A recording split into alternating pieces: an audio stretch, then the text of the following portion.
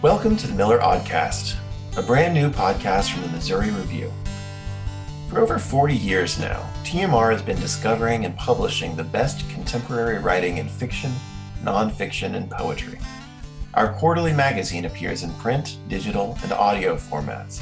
Learn more at MissouriReview.com.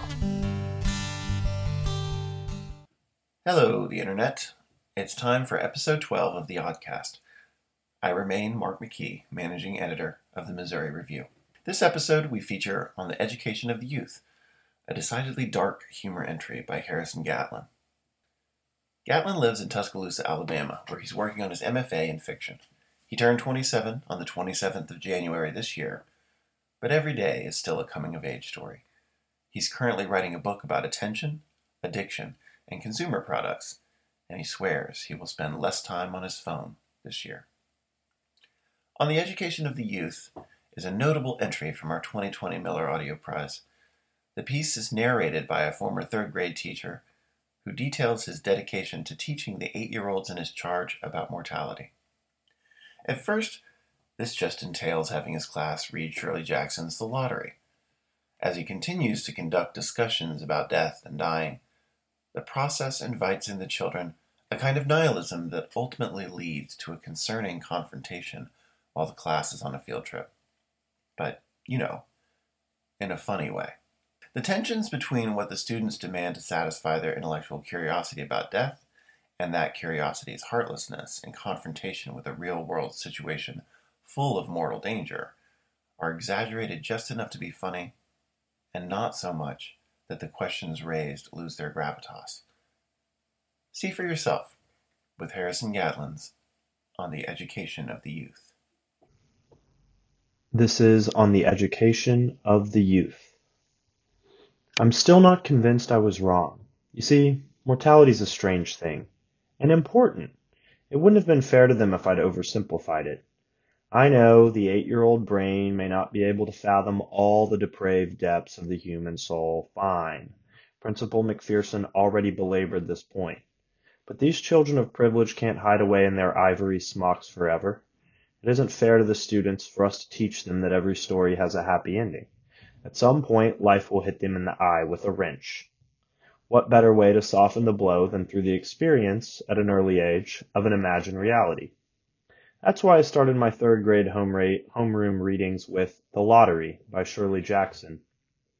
Where else would you begin when trying to demonstrate the base wickedness that's been drilled by routine into the human condition over millennia? Well, I suppose there's the Bible. But I only had the kids 3 times a week, and there are so many holidays now. We wouldn't have made it past Numbers. And The Lottery is widely accepted as canon. They responded well to it. Dare I say, they enjoyed it?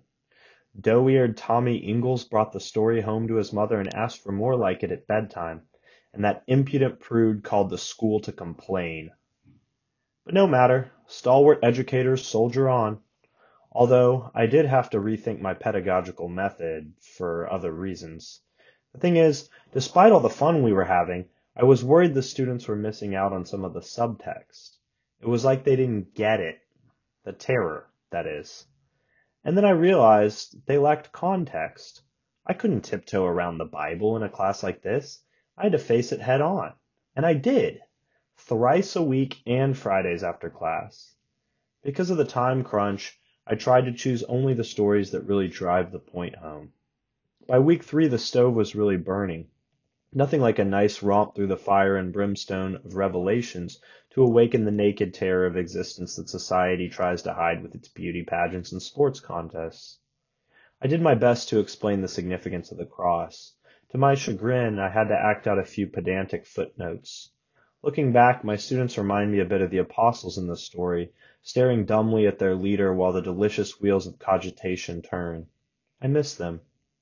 The way their little minds latched onto the concept of sacrifice was endearing. To cash an empty existence in for grace and beauty and share it with others, is that not the aim of life? The children asked. Perhaps, I said. But perhaps it is nothing, I said. I like to make them wrestle with these thoughts on their own. It inspires critical thinking. Was Christ then nothing? They asked. Is anything not nothing? I have to admit, Their interest in nihilism was impressive, albeit dogmatic at times. I told them just wait until we get to Schopenhauer. They didn't take to all the Bible's tales. I suspect Job left something to be desired. But the important thing was, I managed to get the point across that there may be an afterlife infinitely more painful than our present life. As an educator, I know success when I see it. With children, you can tell by the pallor in their faces. I recall Maggie Rogers' thinking cap shot right off her head. Now by this time, Philistine McPherson had caught wind of the free and careful way in which I was instructing. He told me I was overstepping my bounds as a teacher. Bounds, I said. I am a professor of the human soul. Show me its bounds. Anyways, I'll have my chance at a discourse with McPherson in a proper court of law before the corpulent madam sings, as they say. And I'll be prepared. I was many things as an educator, but a slacker I was not. So naturally I upped the ante and offered to stay after school every day, lecturing on suffering for anyone who wanted to hear more. Remember our time crunch. I thought it would be nice to incorporate some visual art, so I put Goya's black paintings on the projector and we looked at those too. Marina Phillips said after class that she could feel her own mortal heartbeat when she saw Saturn biting the flesh off his son's body. What a thrilling thing to hear as an instructor in the humanities. Can you imagine? My students were finally waking up to death. I sensed the hunger in the room. Hunger for more than mere theory. But I lacked the resources to satiate it. The school had them, but of course they wouldn't fund a field trip to death row. They wouldn't even provide me with the inconsequential sum it would have taken to bring one of the inmates to class. I wanted, for a time, to intensify our show and tell sessions. I considered bringing in a wounded animal, a bird that had flown into a window, or a raccoon that barely survived a collision with an SUV, but it wouldn't have been any use. Animals don't have anywhere near as complex a cognitive process as we do, not to mention their nervous systems. You see, we weren't interested in the physical aspect of dying. We sought an understanding of dying qua grappling with the negation of life, and the whole can of psychic worms that opens up. Luckily, I had a van and some resourcefulness. Everyone piled in during one of our after-school lecture periods, and I improvised a budget-friendly field trip to the Red River Bridge. It was a suspension bridge about 330 feet above the Red River.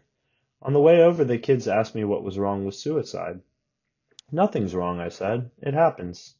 We want to try, they said. You can't, I said. Why not? Because there's no going back. So, they said. So you'll be dead. What's wrong with being dead? There are moral repercussions, I said. You'll make loved ones suffer. But we'll be dead, they said. True, I said. I considered swerving the van and rolling it over the feeble railing of the bridge, killing us all.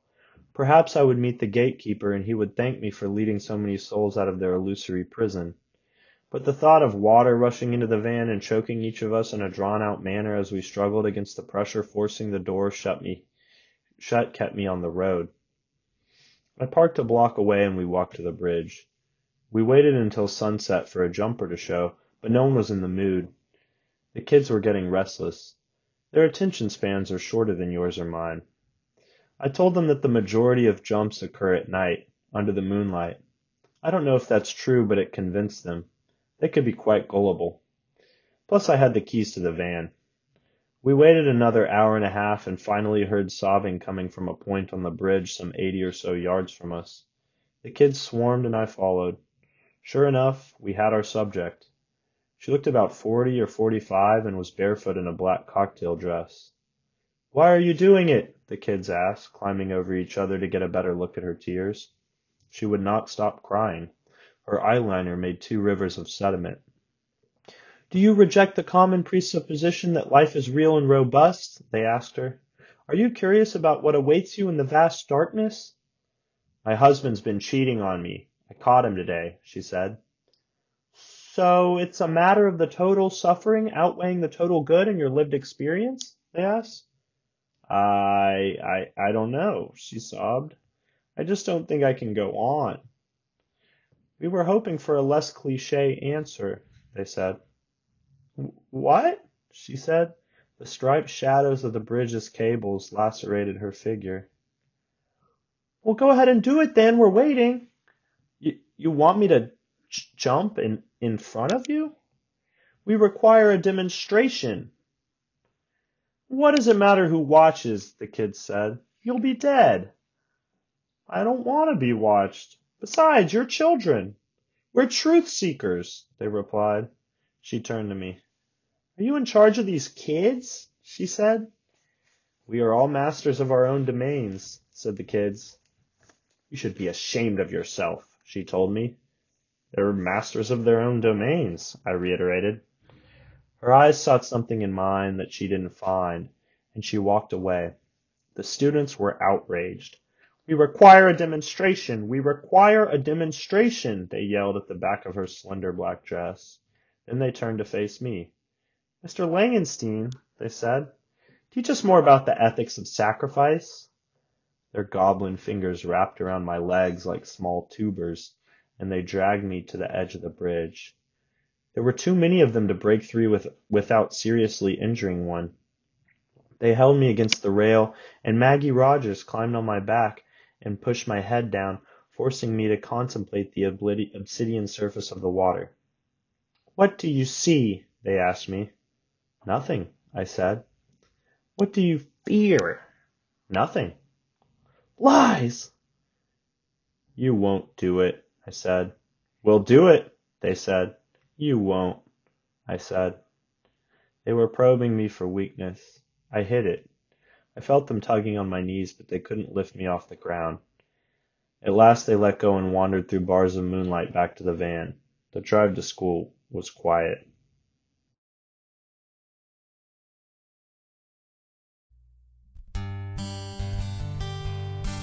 Thanks for being with us on the Miller Aud-cast number 12, featuring the work of Harrison Gatlin.